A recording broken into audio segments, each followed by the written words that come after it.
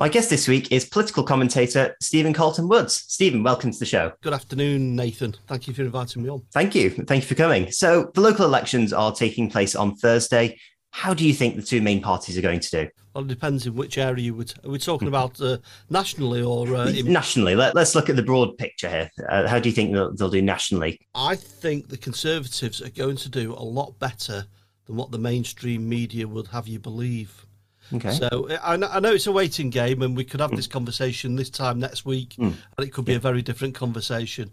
But I really believe that the Conservative Party are going to do well. They're being mooted to lose 800 seats by some parts of the media, and that would be a normal thing at this time of year within a government period, right in the middle of it. So governments tend to lose seats at this time. So. That wouldn't be the end of the world if that happened, but I just don't see it happening with the way that the media has turned on the Prime Minister and this constant drip, drip, drip and negativity. And people are seeing through it. Generally, from my work experience and the people I come across, there is an awful lot of support for the Prime Minister. It's interesting you say that, and there's been a lot of discussion recently, particularly around the idea of the Downing Street parties and other issues that there've been, and the ruling earlier this week about the government acting unlawfully in discharging hospital patients to care homes without COVID testing. There's been a lot of issues that's been affecting the government, but do you think that these issues will actually come into play at the local elections, or do you think there are just too many factors to consider in each area for that to be an issue? Well, there's one very big point there that you've come out with, which you're going to hear a lot on GB News next week, is that the government sent people home from hospital to care homes. That's an absolute lie, by the way. Okay. When this happened back in the early days, I was one of the people that highlighted this problem, and the media didn't want to know about it, and the NHS denied it ever happened. It is nothing to do with the government. It did happen, and we've got loads of evidence of happening, and we've got evidence of people trying to cover it up within the NHS. So this story that's run with the mainstream media this week, trying to point the finger at the government, is an absolute outrage, really, and it was a big cover-up what happened within the NHS, telling families, oh, don't mention at the care home that they've been unwell and things like that. This was a big thing that was going on at the time, and it's absolutely nothing to do with the government or a government directive. But the government has been found by the High Court to have acted unlawfully in this case, and of course you need to examine what bits there was said and stuff like that, and any directive went there. If we were being pragmatic about the whole situation, this is an absolute outrage, really, the way this has been portrayed. There's a lot more to come of this. Right. Okay. Well, I'm sure we'll see a lot more information, as you say, come out over the next few weeks and months about this particular issue, especially when the upcoming COVID inquiry gets underway.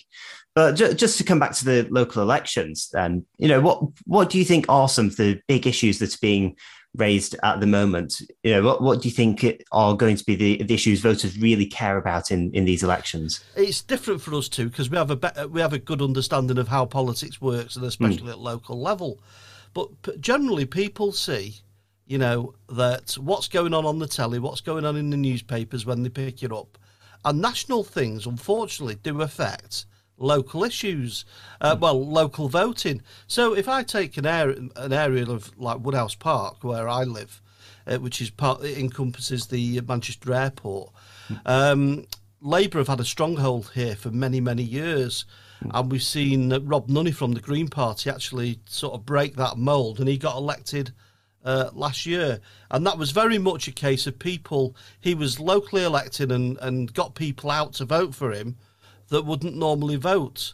So there's a very low turnout here, about 24%. That's on a good day in Woodhouse Park. So we've now seen a situation where Sarah Judge is the Labour candidate in Woodhouse Park, who's actually been campaigning quite a lot and obviously doesn't want another Green going in. And then we've also got Stephen McHugh, who's the Conservative candidate, and it escapes me who the Lib Dem candidate is. But, the main two people fighting out in this area are Labour and the Greens. Yeah, it's funny, Labour have been winning with like 600 votes in previous elections. Well, historically, but in the last few elections, it's been very close, and the votes have been going up. They've been getting, touch or go 800 each, something like that. And the Conservative vote's still been around the 200 mark. And the Lib Dems are around 50. So I don't think it's going to be a close call this time locally. But the thing is with the Green Party, with this local issue here, they're not really, they're not really wanting the airport to be there. And this is an area that heavily relies on jobs and livelihoods from the airport. So I don't think local people want to see the end of the airport. So it's becoming a bit of a contentious issue for the Green Party. But I mean, if you take it generally with local things, you get councillors that really do work their areas and engage with their local people and the local community organisations and groups and stuff like that, and they work it. And really, people should be voting on that, not what Boris may or may not have done or what Sir Keir Starmer may not have done. And I think generally you do see that, but there's still a lot of areas that don't take that into consideration. They don't really hear from the councillors, and then they go and vote on national issues then. So it depends on the area we're talking about, really. It's interesting as well. You mentioned the fact that turnout has been so low, particularly where you are, and low turnout seems to be a really common feature across the country of local elections. Why do you think that is the case? Why do you think that there is such a low turnout? Usually you get something like around 30, 40 in most areas, 30%. But it seems to be going less and less in some areas. So why do you think that is? Why do you think there's less engagement? It's strange, is it? Do you think? I think really it's people feel that it doesn't matter. They're not going to be heard. They've got no engagement or connection with the local council or what's going on. I mean, when we have you have consultant meetings and stuff like that, when you want to gauge what local people are saying, and you could put a thing out in the into the community, and very few people turn up. It's about getting people interested in what's going on in the area, and that's the skill of the people standing for council. If you can get people on side and show willing and engage with your electorate, that's going to give you a good leg up and help you get into that position. But if people are just disenfranchised because they're not getting any communication with their local councillors, this sort of encourages it to be a low turnout, I suppose.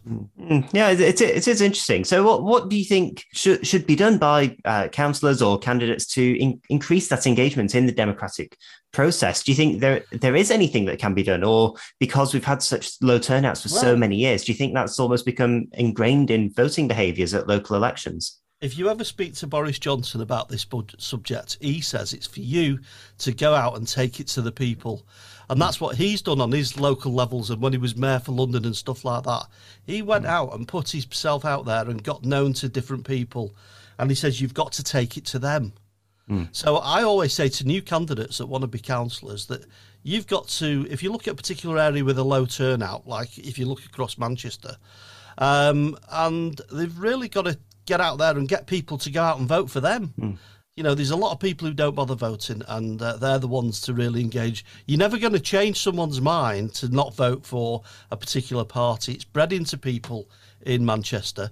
But if you want an area to change, if you go and work that area and you get people out and supporting the causes that you're supporting for them, there's every possibility, but it's an awful lot of work. And we've touched already on the fact that national issues will always play into a local election. And it seems to be based on some of the coverage in the run up to these elections that there are national issues at play here, and people are feeling upset and annoyed at the parties, and equally not sure Keir Starmer's ready for entering government just yet. But given that there has been so much anger and annoyance and upset towards the Conservatives at the moment, how much do you think this set of local elections will be a protest vote? Well, right, so you really, the way you've asked the question is very mainstream media-ish, yeah? Okay. Because you're assuming a lot of things by that. So with me being pragmatic in my life and my world and the people I interact with on a daily basis, it's very different to that, and people's view... Okay. A lot of people I engage with very much support Boris, and and they're putting all this to one side, and then it's actually making ordinary people that voted Labour all their lives turn on Labour. It's having another of. This is why we had Boris win by such a landslide in the last general election. We could see this all repeat again even though it's local elections. So I'm expecting us, the Conservative Party, to actually hang on to a lot of seats and not lose them, and possibly gain some in some unexpected areas. And we found that in last year's local elections as well. It seemed to really build on the successes of the 2019 general election. The Conservatives gained many across the northeast, for example, leaving Durham County Council, for example. Labour solidly for 100 years in a minority administration, which was really unprecedented. So you're saying you think we'll see many more of those examples? And well, I just don't think it's going to go the way the media are portraying it. Okay. So we are going to see some. We're going to see some surprises, I would say. But I mean, I would be surprised if the Conservative Party lost lots of seats, like as much as 800. But what level would you say is a good result, you see, for a particular party? What will Labour say if they don't make these massive gains? And we've seen the hypocrisy coming from the Labour Party, which, I mean, this information's been out there for a long time and the media's chose not to follow certain stories.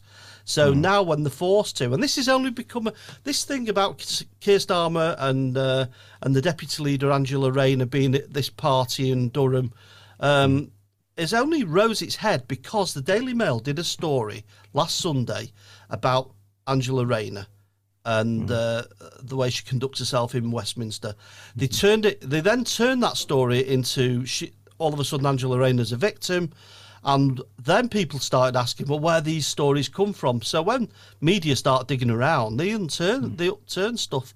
And so it's turned out now, because they then ordered the editor of the Mail on Sunday to the Commons to answer to questions, and they declined the invitation. They then started running stories this week, and they're not being told what to do. So it's taken that sort of thing to happen for the media then to the mainstream media, pick up with the story and actually say, well, this is going on as well. Wake up to this fact. Just on that point about the Daily Mail, it was really quite a almost unprecedented statement for Lindsay Hoyle to make about wanting to see the editor of the Mail on Sunday and the political editor. And, you know, we can discuss the article at length, whether the allegations of sexism that were in there. But do you think it was right for the House of Commons Speaker to essentially summon the editor of a newspaper to come and answer for his content? It's absolutely outrageous, and I think Lindsay Hoyle should be removed as the Speaker of the House. Really? He's meant to be impartial, and he's made it political. And then at the end of the day, the information that we've got, these stories actually started from the Labour Party. It wasn't a Conservative MP. So it's really come back and bit them on the backside, really, this story. Again, I'm interested in this. So you think Lindsay Hoyle should be removed as Speaker as a result of this? Because, I mean, I suppose he is the representative, the gatekeeper almost of the House of Commons and what MPs do in the chamber and how they conduct themselves, etc. But I guess his argument would be that one of the MPs that's in his chamber has been subject to a potentially sexist article by the Daily Mail. But surely, from his perspective, that would be protecting the integrity of members of Parliament. And no, but he's done the opposite. And in my view, he's brought the House into disrepute by taking a political stance. He's not really. He's made it. This is political. It's nothing to do with being fair and balanced or anything like that. Or there's other things that have gone on to other members of the House, and he's never done anything about it. But because it's the deputy leader of the Majesty's opposition, he's intervened and he shouldn't have. And he's been caught out with it now because we now know where a lot of this has come from. And you don't think he would have done the same thing if it was a Conservative MP? Well, he's not in the past. Right. So let's move away from local elections for a moment, just to look at the state of the Conservative Party at the moment. And Boris Johnson's had a very tough time of it at the moment. Do you think he can still retain the support of his MPs if he has an okay set of local elections? We've got a by-election coming up in Wakefield as well. If he does okay in those, if he's retains Wakefield, do you think he can stay on? Do you think he would still have the legitimacy? Absolutely. Absolutely. And the thing is, the mainstream media, right, have just been on his case ever since he got elected. And we've got a scenario where there's a lot of Conservatives that never wanted him leader in the first place. There's a lot of Conservatives that were pro-EU and didn't like the election result. And then he's also got Conservatives today in the chamber that were overlooked when jobs were coming out, and they've turned on him as well. So he's got them. He's got this problem from all sides, really, and the mainstream media, and besides all the opposition. So he's really up against it. Now, the thing is, how will we measure this? Because can you imagine? We don't know what's going to happen next Thursday, and we're all we're speculating like we are now. Course. And you're saying if and but and all that. So what if, let me pose it to you, that we actually make gains and don't lose many seats at all, and we win that by-election? What are the people that have stood up in the House and supported Sir Keir Starmer over their own Prime Minister? How are they going to look? And are they going to continue with the Conservative Party? Should they stand down? Or should they at least have the decency to say, well, I've not supported the Prime Minister. I've taken the side of the opposition. So at the next general election, I'll stand aside and let someone else stand in my place as a Conservative. Do you think that should be the way forward for the party? Well, not at all, because there's a very clear difference between someone standing as a Conservative candidate and becoming a Conservative Member of Parliament. But then you can have disagreements with the leadership and but exactly. But there's a process for doing that. There's a process of doing that, and you've got Sir Graham Brady, who's in charge of the 1922 committee, and they can go to see him about their discord with the leader, and you can do things in that way. But no, on a key days of PMQs or whatever, and there's a big debate in the House, you've got the opposition just absolutely attacking the Prime Minister over things that they've done themselves, is now transpiring, and then you'll get people like Mark Harper and all the other people standing up and saying that the Prime Minister must go and he can't support him. I don't think that's the process of doing it. But if it turns out then that the country is still so much behind Boris, do you think their residents or the people that vote for them are going to want to be voting them again in the next general election? I can't see Mark Harper retaining his position within the party.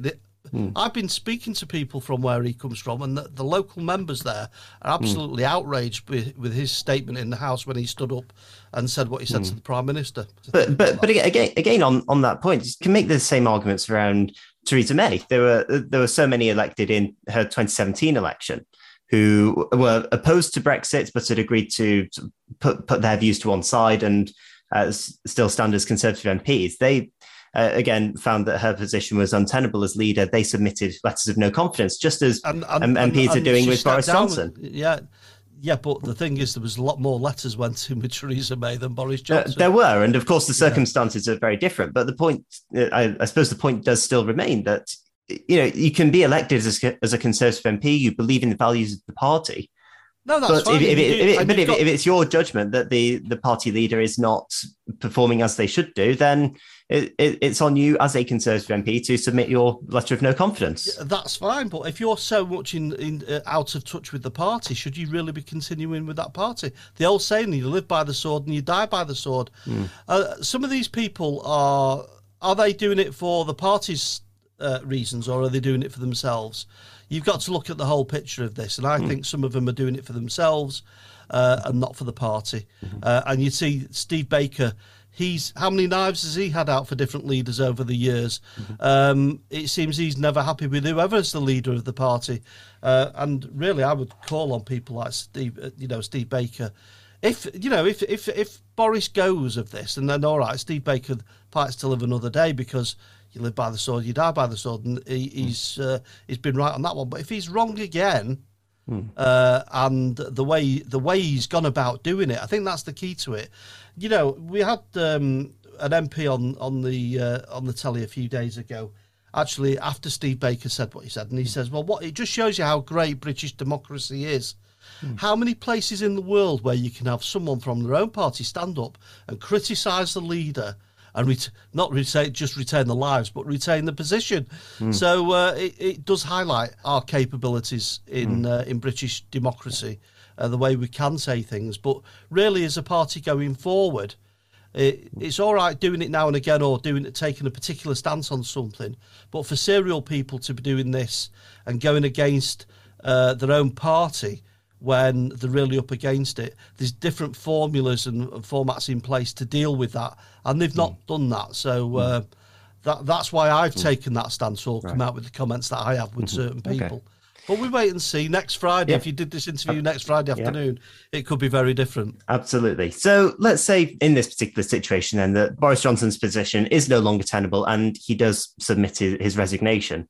Who do you think would be the front runners or the candidates to take over from him? Do you know what? I've no idea. Because it always transpires to be someone else. It's never the people we all talk about. I've spoke about this on GB News as well, because it was only a few years ago we were talking about George Osborne had been the next Prime Minister, and that never happened. Yeah. So it's never the ones you really think. And it was always a case of it would never be Boris. Not so long ago, and here we go. We've got Boris as the Prime Minister, and generally the country loving him as Prime Minister, regardless of there might be a few Conservatives that don't. But the press are making a big thing of that at the moment. So of the current crop of MPs and of those in cabinet at the moment, just for example, who do you think would take over? Who do you think is the most likely person to succeed him? I'm really struggling to think, and looking at the calibre of MPs now compared to the old days. In the old days, it was very easy to pick one out of the air and say, yeah, they'd be a brilliant Prime Minister, and people had different views on that. But I think in this day and age, the way people conduct themselves in the chamber, it leaves one scratching one's head, really, as to who could possibly be the next leader of the Conservative Party. But, you have to wait and see when they conduct themselves in the... when we have the rounds choosing them and that, because we saw last time a few years ago when the party actually backed Boris in the end, that there was some terrible candidates in that when they were stood up talking. And I went to the first one, which was the big one in London, to see that, and some of the performances there were absolutely shocking. And Boris stood out head and shoulders above everyone else. But people who let me down, really, I was quite hopeful for Dominic Raab, and he's improved. But at that time, he wasn't ready to be leader at that time. And he was very nervous when he was at the hustings to put himself forward. Jeremy Hunt was very flat. And I don't think I would rule out straight away. It's easier for me to rule out people, and I would rule out Jeremy Hunt. I'd rule out Steve Baker as well. So it's easier for me to think no's rather than yeses. Right. Yeah. No, I agree with you. I mean, I backed Jeremy Hunt in 2019, and I've never been Boris Johnson's biggest supporter, but we were discussing this on the show last week, and we were struggling to think of people who could take over. I suppose if I had to put money on someone at the moment, I'd probably choose Ben Wallace, the Defence Secretary, who's done a sterling job in the response against Ukraine. He's a very experienced minister. Agree with that. I could agree with that. That's someone who I wouldn't have first gone to. But you see the way they conduct themselves now, and they do the interviews on TV, the way they come across and articulate themselves. I could go with what you've said there. So if he was one of the front runners, I may go, if you were putting him against Steve Baker would definitely not get my vote. Ben Wallace would get it over there. So it's all these different things. And when people don't forget what Steve Baker's done, they'll never forget that. When you don't back your party and you do things like that for your own political gain, people won't forget it. So regardless if Boris stays or if he resigns or whatever, I don't think Steve Baker's in a particularly good position. So look, just to bring our conversation back to local elections then, obviously election night's on Thursday night into Friday morning. Voting opens at 7 a.m, closes at 10 p.m. So looking at the national picture then, which would you say are the areas or the ones to watch when we see the coverage of the various counts and results? Where do you think are going to be the real bellwether areas to determine the fate of either of the main parties? Well, unfortunately, my focus is Greater Manchester and the 10 areas of Greater Manchester. I don't really look beyond that. Although there's going to be a few interesting ones, but I think if you take the mood of the country generally, I think it'll generally be all right. But you've got particularly tough areas. So we've got Trafford, for instance, within Greater Manchester, that went over to Labour. A lot of disgruntled residents in Trafford. I mean, one of my radio stations that I operate with at Radio Alti is obviously based in Altrincham. And we've seen that go from a very strong Conservative council area, and that went to Green. But the Conservatives have put a candidate in there that's not really known in the area, and I think, and they've not, So when you think about local issues and policies and stuff like that, when people go to the ballot, is it going to really make someone go out and vote Conservative again and get rid of the Greens if the candidate is not really known in the area? So it'd be interesting to say what happens in Trafford. We've got in Wythenshawe and Sale East, there's an area called Brooklands, and it's actually two parts of Brooklands Manchester and Brooklands Trafford. Brooklands Trafford used to be a very strong Conservative area, and we've seen over the last few years them drop off. So we lost, but we had retiring councillors, and the incumbents who weren't known in the area, well, they weren't incumbents, but they knew, but the Conservatives didn't retain the seats there, and it went to Labour. We've now got a situation in Brooklands Trafford where everyone's brand new coming into the seat. No one's particularly well known, and possibly that could go back to Conservative. So that's looking really focusing in. Wythenshawe and Sale East, if we look at where I live at Woodhouse Park, will it go to the Greens or will it go to Labour? I'm expecting a little rise in Conservative votes in Woodhouse Park, actually. We may get some of the Greens voting Conservative.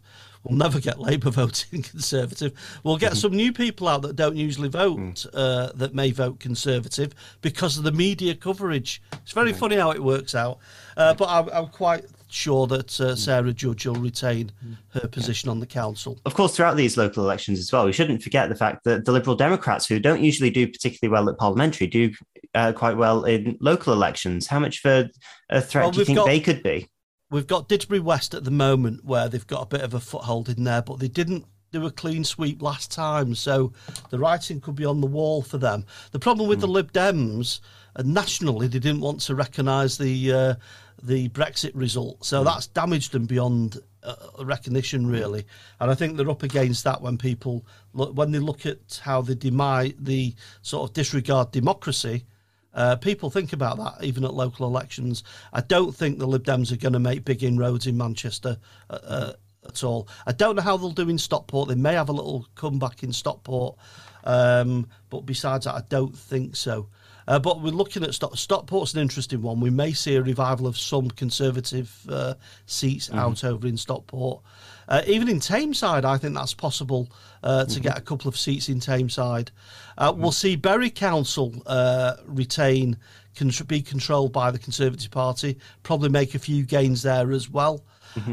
Bury's a strange one because there's been a bit of negative publicity over in Bury for different reasons. And I think, again, this is where the negativity of mainstream media, people sort of go against it a little bit. So that could save Bury, really, for the Conservative group. But I'm really itching for them results to come through and see how it pans out, and then we can really take that one forward. Yeah, absolutely. And as you say, it's all speculation at the moment. It's all trying to figure out on certain trends and who we've spoken to, etc. So just finally then, moving beyond the local elections, let's look to the next general election, 2024, we think it is. There's rumours it could be autumn 2023. But either way, whenever it comes, what's your projection for then? Do you think that Boris Johnson will do what no Conservative leader has ever done before and win the party a fifth consecutive term in office? Yes. Yes is the simple answer to me. I do believe that, if Boris is the leader. If Boris is not the leader, then it's back to the drawing board. I don't know what will happen there. We certainly won't have a massive majority like last time. And these people like... the reason why I'm so confident about this is I look at people like my mum, who has voted Labour all her life and then voted for Boris. She rang me up on the general election day in 2019 and she says, "Who are you voting for?" I'm like, "What are you asking me that question for?" Says, "Who are you voting for?" She says, "Oh, I'm voting for Boris." Not the local person that's up for the thing. She was voting for Boris in her eyes when she went out to vote. So last year, in the local elections, her husband was actually standing in the election as a Conservative. So she voted for him in the local election. But for the mayor, she went and voted for Andy Burnham. Right. Because she likes Andy Burnham. She likes the look of him. So it's funny how people are and that. And I'd say my mum's very typical of a Manchester voter in the way that, in a traditional Manchester sense. Yeah. So very funny, really. So anything could happen. It really could. Yep, absolutely. Well, Stephen Carlton-Woods, thank you very much for coming on the show. Thank you, Nathan. Nice to speak to you.